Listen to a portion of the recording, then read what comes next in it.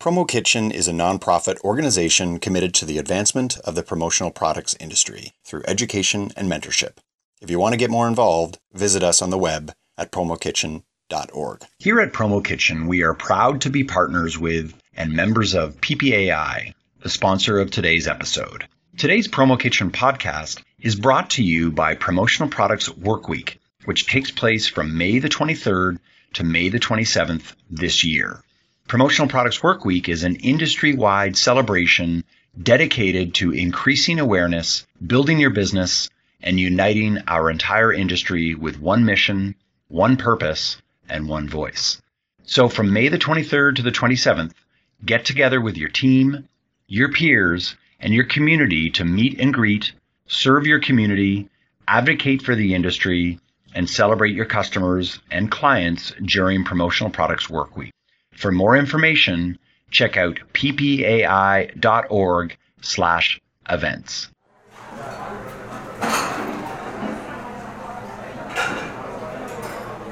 Hello, everyone, and welcome to the Promo Kitchen podcast. We are a community-inspired conversation featuring guest suppliers, distributors, and service providers discussing insights into the $20 billion promotional products business. My name is Mark Graham, co-founder of commonsku, and I'm excited to welcome Chuck Fandos back to the program.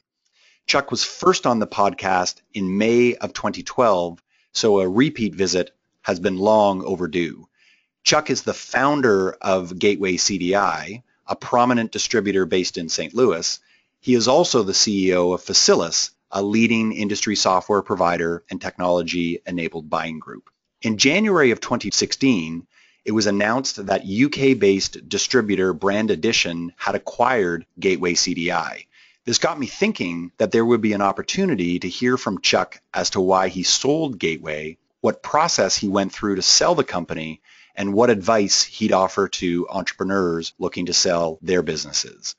Chuck, thank you so much for doing this, and welcome back to the podcast, sir.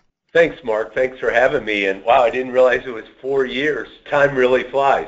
Yeah, I had to look it up. I was thinking 2012. Wow, I thought it was last year, but... Yeah, me too. So, yeah, thanks for having me. Yeah, this is going to be really special. Of course, in the last episode from 4 years ago, and we'll link to this in our show notes, we had the opportunity to discuss what, your perspectives on the industry, of course, as a distributor and service provider. But I think it'll be really special to dive into the sale of your business and to really jump into it. So with that, let's get to it. So Chuck, can you walk us through Gateway's company history? Sure. Gateway CDI was started as Gateway Promotions in 1988 in St. Louis. Started with my wife and I, and we merged with a company, CDI, in 1996, and that's where the Gateway Promotions and CDI became Gateway CDI. We've specialized pretty much from early on in the company store or program side of the business, although we also do drop ship, and just continued to grow it over the years and reached about 28 years of business until we sold, and based in St. Louis, have about 75 employees, and that's a little history on us. So take me up into the present and why you felt it was the right time to sell now. It's interesting. I was in a conversation with someone this morning just on that topic on, why do people feel it's the right time to sell? And I think the reasons can vary from people to people. One, age, as you face retirement or what's the next step, I think that's one reason. I think for me, having kind of two careers with Facilis and Gateway and now Brand Addition, that was part of it. And then third, I think I was ready for a new group to begin to run the Gateway CDI part of it. And, maybe we were ready for a new voice, and I wanted other people to have an opportunity too. And you also wonder if you're a hockey coach or a baseball manager who's been running things for 25 plus years, are you losing your voice, or are people tuning you out? So kind of all that factored into it for me.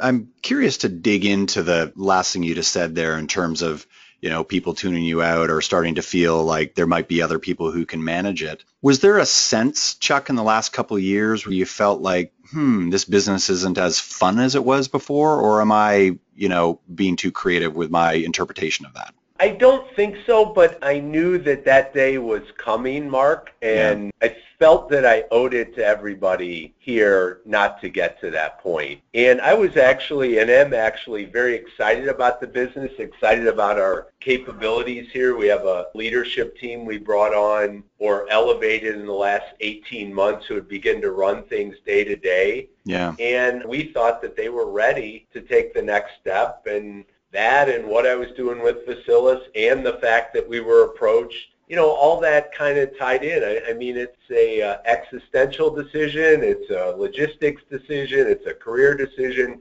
There's a lot of emotion wrapped up in that. Yeah, well, that leads me to my next question. I'm curious to explore the emotional side to it. Was it really hard, gut-wrenching to sell the business, or was it, time to go and move on to the next thing?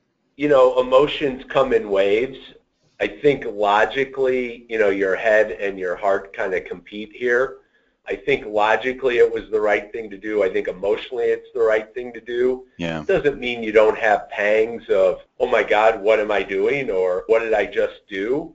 But looking back on it, it was the right emotional decision and it was the right mental or logical decision.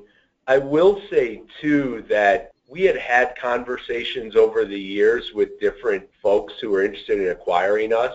And I think that the first time you go through this process, it's a lot more emotional because it's new. You don't know what's coming. You're not sure where it's going. But after you've talked with people maybe 3 or 4 times and you've kind of taken additional steps each time, you get more comfortable with it and it becomes more logical and less emotional because you know what's around the next corner, if that makes sense. Right. I'm not sure if you can remember this, but can you recount the first time you were approached? What was the most emotional part of that experience that then became less emotional in the subsequent time? So an example of that could be what you were initially offered, and you might have been emotionally, excited or not excited about that. I'm curious to understand that emotion the very first time that you were approached. Yeah, I think the emotion comes in as a business owner. There's a lot of pride. There's a lot of emotion. And you place an intrinsic internal value on the company. That is often not linked to reality, but you just say, well, God, we're great people and we run a great company, and why wouldn't somebody just really want to overwhelm us and overpay for it and realize the value of that? And I think you begin to realize as you go through the process a few times that that's one side of it, but the other side of it is, I'm interested in what you've done in the past, but I'm more interested in a return on investment and where we're going looking forward. And that is a much more non-emotional and financial and metric-based decision where I think you get sellers being emotional and buyers being totally detached from emotion as they should be. And how do you find that space in the middle? Yeah, it's so interesting. Well, we're going to get to that in just a second. I want to make sure that I ask you about your acquirer, Brand Addition. They may not be as well known in the U.S. or the North American market, but can you tell us a little bit about who they are and what they're all about? Sure. Brand Addition's based in Manchester, England, in the UK, largest distributor in Europe,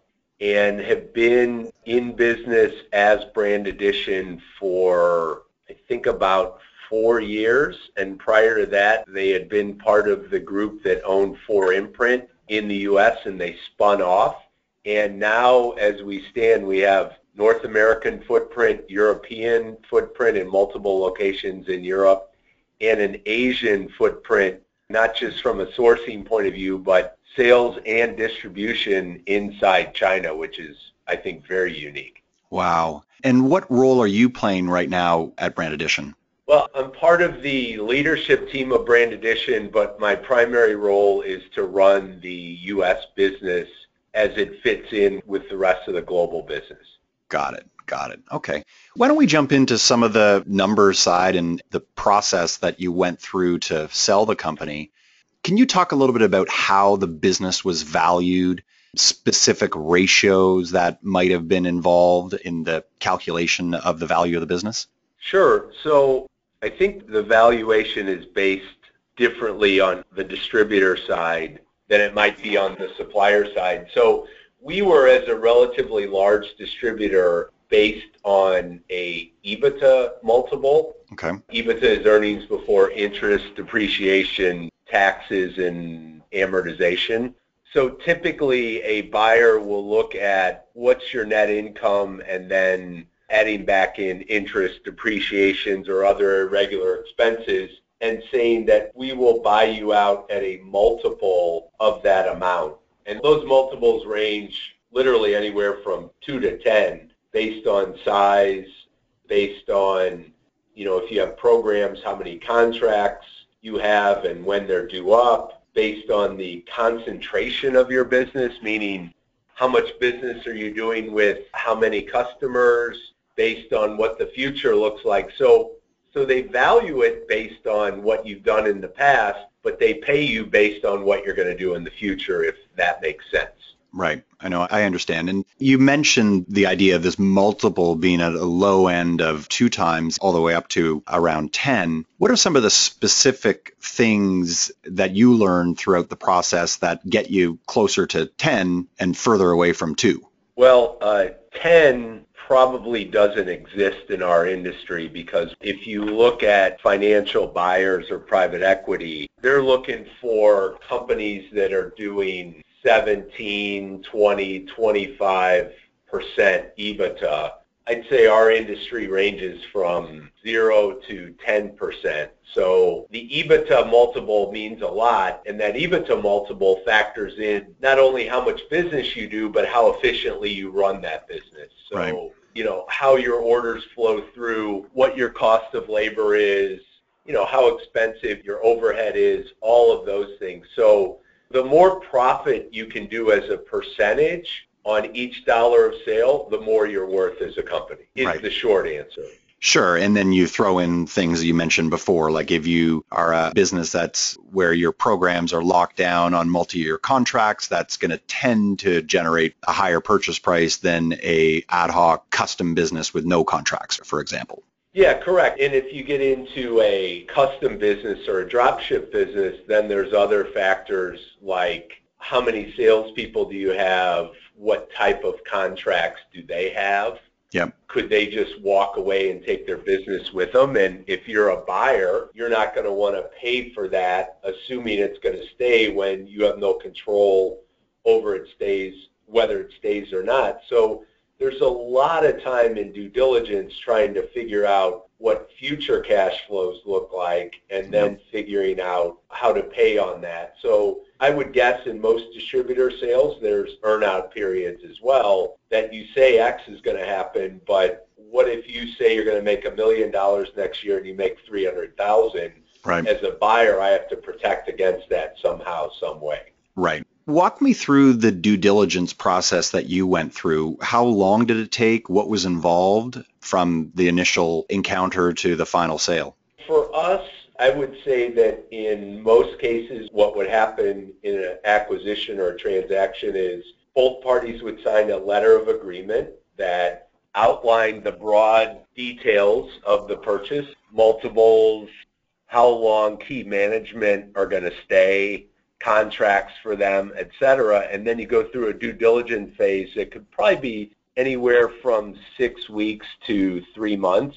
We were able to get ours done in about 6 weeks, and there's a lot. Now, again, I think it also depends on who you're selling to. If you're selling to another distributor who is privately held, your due diligence level is probably a little less strenuous than it might be if you sell to a company that is owned by private equity that runs kind of a model or scenario that they go through. So we went through, because Brand Addition is private equity owned, we went through a pretty detailed due diligence process. Every employment agreement, every contract we have, every lease, even on a copier, anything we do, they wanted to see, and there was a lot of detail there, and it's kind of like going to 3 or 4 doctors at the same time and having them poking and prodding various parts of your body.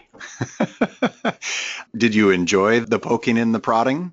It was good to see it. It was something I had never been through before, Mark, so I enjoyed seeing it. It was a lot of work, a lot of detail, a lot of data that had to be provided. Now that I've been through it once, I don't know that I need to see it again. But I did enjoy the change or the new learning experience that I went through. Right. That's so fascinating. But you know, you're not going to pull the wool over somebody's eyes if you're trying to sell your business and hide something. It's going to come out. Right. And I think it hopefully fits my personality. Chris Lee, the CEO of Brand Addition, and I had a very good relationship, and we were open and honest with each other that he knew what he was going to find before he started looking. And I think that's better. To try and pull the wool over somebody's eyes on either side doesn't work and doesn't make for a good long-term relationship going forward. Right. And are you in the process right now of an earnout or an agreement that necessitates you to stick around for 3 or 4 years? Like, is that by choice, or would you, if you had your druthers, would you be doing Facilis full time?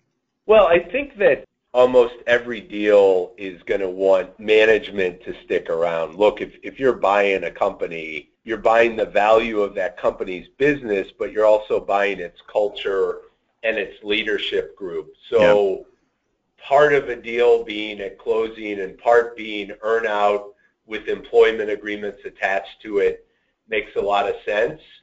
Mine's open-ended, but I am going to stick around for a while, and I think that's really common, that to think that you're going to sell a business and walk away with everything on day one and have no responsibilities just isn't going to happen. So if you think you want to sell your business 3 years from now, or you want to be out of the business in 3 years, you really got to sell it 2 or 3 years ahead of that before you can actually walk away, if that makes sense. Yeah. There's a tail to the sale. Yeah, absolutely. I think it makes perfect sense. And as you say, a buyer doesn't want to buy something and then all of a sudden the culture and all the loyalty to the former owner walk out the door as soon as the former owner walks out the door. Yeah, because that owner is the liaison between the past, the present, and the future. Yeah, absolutely. And you really need that continuity in there. But again, what I would tell a distributor or a supplier, if you're interested in selling, or you're interested in saying that in 3 years I want to be out of a job, well, you better look to try and sell today. Yeah, good point. So, Chuck, what are the 3 most important things to consider when selling your distributor business? I think that the first one's emotional. Are you ready? Yeah. Are you ready not to be the boss? Are you ready to go to the next chapter of your life? Are you ready to walk away from probably something you've built and have a lot of blood, sweat, and tears? So I think you got to answer that question first.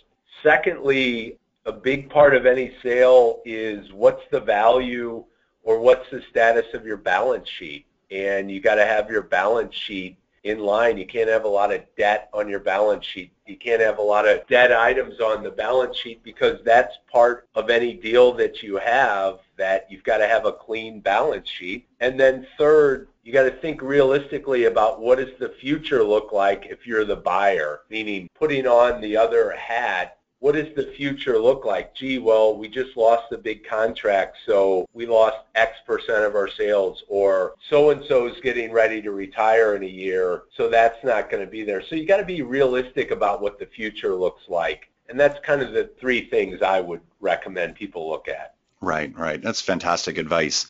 So knowing what you know now, Chuck, what might you have done differently in the early years of building Gateway CDI? That's an interesting question. I think that selling, or the cycle of business ownership, goes through probably 3 different periods. And I'll be curious your take on this, Mark. One, when you first start a business, you reinvest everything. You know, you eat ramen noodles, you eat macaroni and cheese, you drink cheap wine. Yep. Everything you have goes back into the company, because you're trying to add services, you're trying to add clients, you're trying to add people, and it's the reinvestment phase. Then you get into kind of the middle phase where you go, okay, I don't think we're going to starve. I think we're an ongoing concern now. Now I really want to maximize earnings and begin to take some money off of the table on a yearly basis, because there is no guarantee that there's a pot of gold at the end of the rainbow. And I always looked at it once I got through that first phase to say, maybe I'm not going to sell my business down the road. Maybe I just want to sell a little bit of it every year and take a little more than I think I should to put away, so that if I don't sell, I've got a plan B for retirement or the next phase of life. Right. And then the third phase, when you think you're getting close to selling, is you don't take as much money out, you build up your balance sheet, you get everything in order that you need to make you more saleable, you invest more in new business development, things like that, so that when you're ready to sell, it's in the best possible shape that it can be. I'd be curious with you, and maybe right sleeve's a better analogy. I would guess you're maybe in phase 2 if you've looked at it that way. I don't know. Yeah, it's a great way to put it. And of course, in our case, we have the two businesses, and we often refer to both businesses like one as this adult, it's like a college age adult, like knows what it's doing, has been successful, is sort of going off into the future with gusto. And then we've got this, upstart, I love the child analogies. We have 3 young kids, so we often think about it this way. It's certainly not a baby, but is at that stage where it's in that growth area, maybe a little bit immature at times, lots of fun, frustrating too. So we've got these two businesses that are very, very different. But when you specifically referring to Right Sleeve, I think that what we've tried to do, and believe me, as I say this, Chuck, I am a student of yours. I am not a teacher of yours. So when I say any of this, that I think for me and Catherine, we always wanted to create a business that could stand on its 2 feet without the founders specifically driving the sales. So in my case, when I started the company in the late 90s, I was the sole salesperson. I was the sole personality. Customers understood that I was the guy who was going to sell them the product, and I was also going to deliver the product, and my word was everything. And I didn't really want that to be the case for the foreseeable future, because I knew that the business value would be just simply wrapped up in my personality and my role. So as you say, this kind of second phase of the business has been all about creating that infrastructure, whether it's operations or whether it's culture or whether it's sales processes, whether it's commissions, whatever the case may be, such that I'm now rendered basically irrelevant. So that's really the phase that we find ourselves at right now. And I suppose if I put my entrepreneurial hat on, I would have said, well, I think that having a distributorship that can stand on its own 2 feet and doesn't necessarily require the day-to-day sales involvement of the founder, then that makes for, I think, a fun business to manage. It's also one that probably has a little bit more higher value and can stand on its own 2 feet.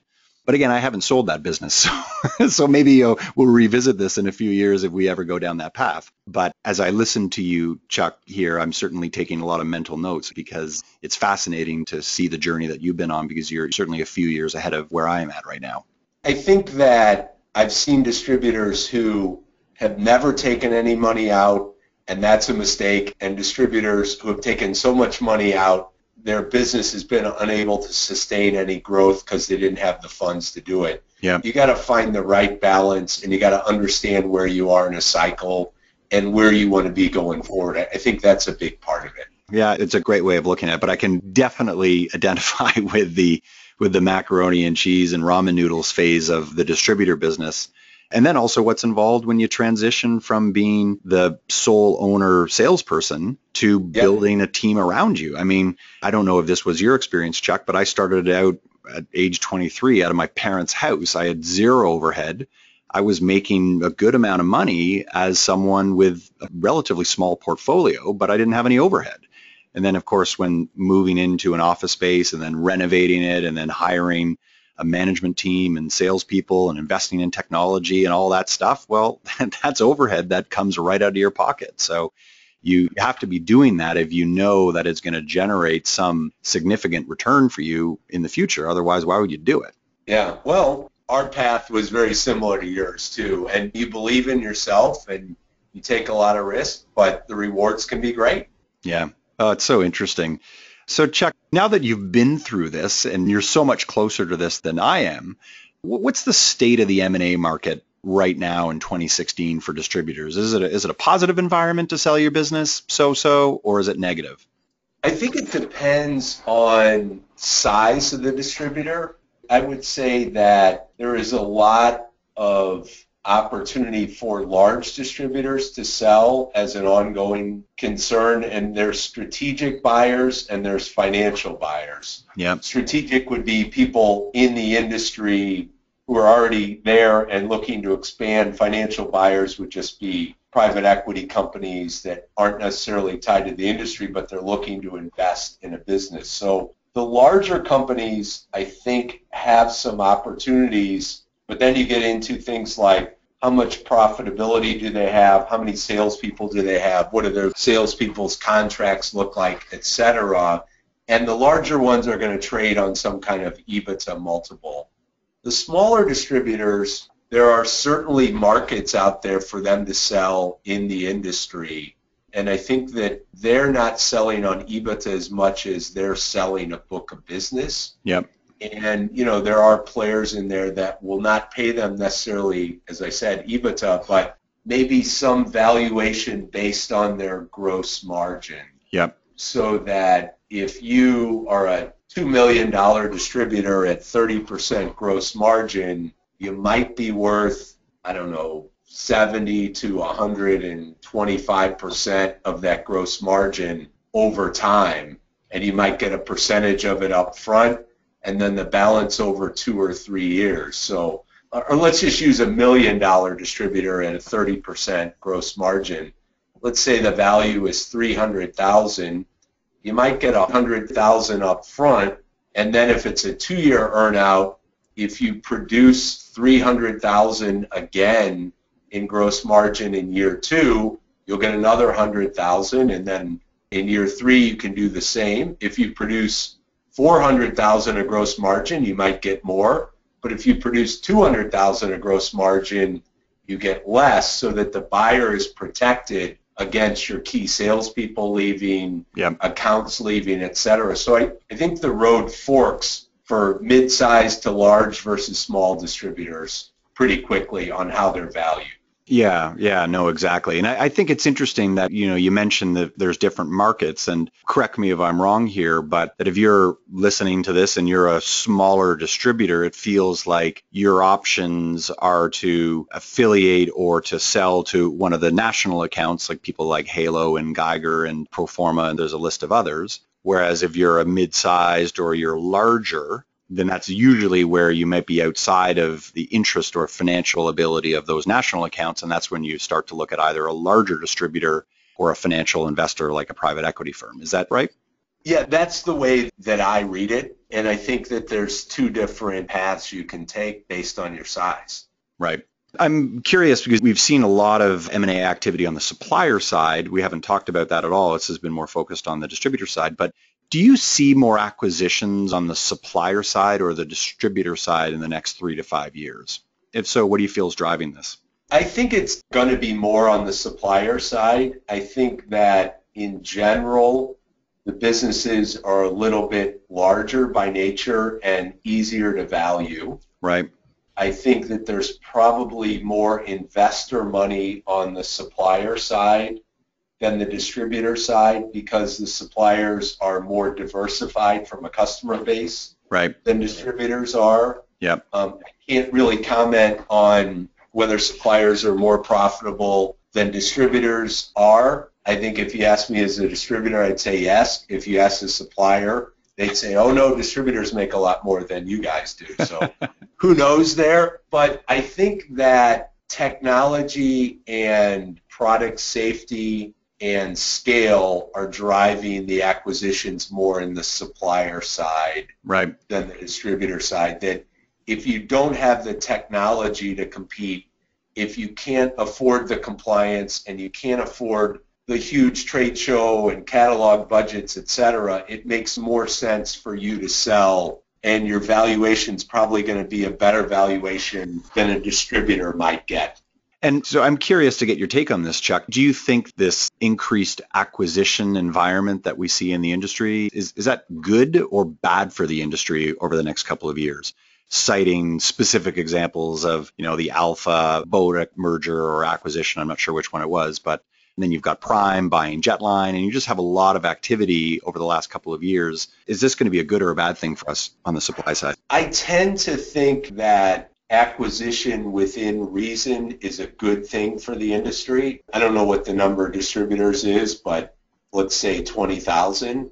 And let's say there's 5,000 suppliers. I think both of those numbers are maybe more than the market needs. I think that acquisition on the supplier side, Mark, that makes suppliers better with product safety, offering better tools to distributors and their customers makes sense. But if we only have 10 suppliers and then there's no incentive for new and creative product and new and creative services, that's a bad thing. But boy, we're a long way from that. So I think the market is working in a mature industry right now. Yep. And hopefully this acquisition will drive some innovation and better services. Yeah, I tend to agree with you. I think that, an analogy that I used a little while ago when speaking to someone about this was what you have in an old growth forest. So bear with me with this analogy, but if you're in an old growth forest with a lot of tall trees, you don't have a lot of sunlight that hits the forest floor, but when you have a tree that falls, or in this case it might be through an acquisition within the industry, then you have more sunlight that hits the forest floor, which then means that there are smaller trees that are able to then grow and innovate. And well, I know that might be a little bit of a funky analogy. I think that you have a lot of that within our industry. And if you walk around the PPAI Expo, for instance, you have the monster booths with the name brand suppliers that we all know. But every year, there's always these smaller people that are just popping up that have got really cool products, and they have an opportunity to grow and gain market share. And I think that within this industry, it's still chugging along quite well. Corporate North America, or the global corporate market, needs our products and services, and there's a lot of business to go around. And I think within that climate, you're always going to get newer, more innovative vendors that are popping up that compete alongside these larger vendors that may be focused less on innovation and more focused on scale and efficiency. And I think the market needs both of them, right? I agree. I think the market, or any market, needs change and needs regular change. And whether that change comes in acquisition or new people entering, I think change is really good. And as an industry, if we try and resist change, we're being very foolish. Yeah, absolutely. All right, Chuck, I've got one more question for you. You've been in the industry now for close to 30 years. What do the next 10 years look like for you? Well, the next 10 years for me, that's a great question, because I've been talking, I'm older than you, I'm 55, and talking to a lot of my friends about, what's next, and do you want to retire, or what do you want to do? And you probably can't understand this now, but in 15 years you might. The only thing scarier than working too hard is not working at all. So right. I think that for me, I'm going to be involved with Brand Addition because I love the distributor side. I'm very involved with Facilis, and I love where that's going. So I think I'll be involved in the industry and with both of these companies. I just would like to maybe get a little better work-life balance. That would be my goal.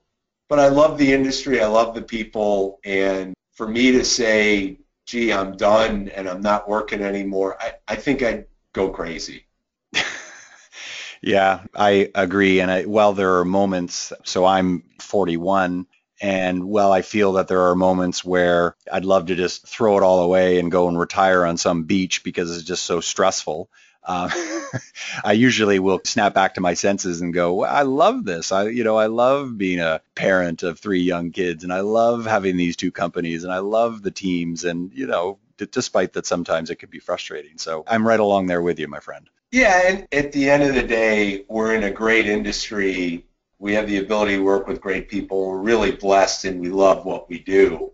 So, yeah, there are days when you go, damn, I wish I didn't have to do it, but I really enjoy it, and I know from our conversations, I know you do too. So I think we're all stuck in the industry for a while, and as we always say, it's like the Hotel California. You can check out, but you can never leave. Thanks again for listening to this edition of the Promo Kitchen podcast. If you like what you hear, you can subscribe to the podcast through iTunes. And remember, you can always get involved in the Promo Kitchen community by visiting us at promokitchen.org. See you next time.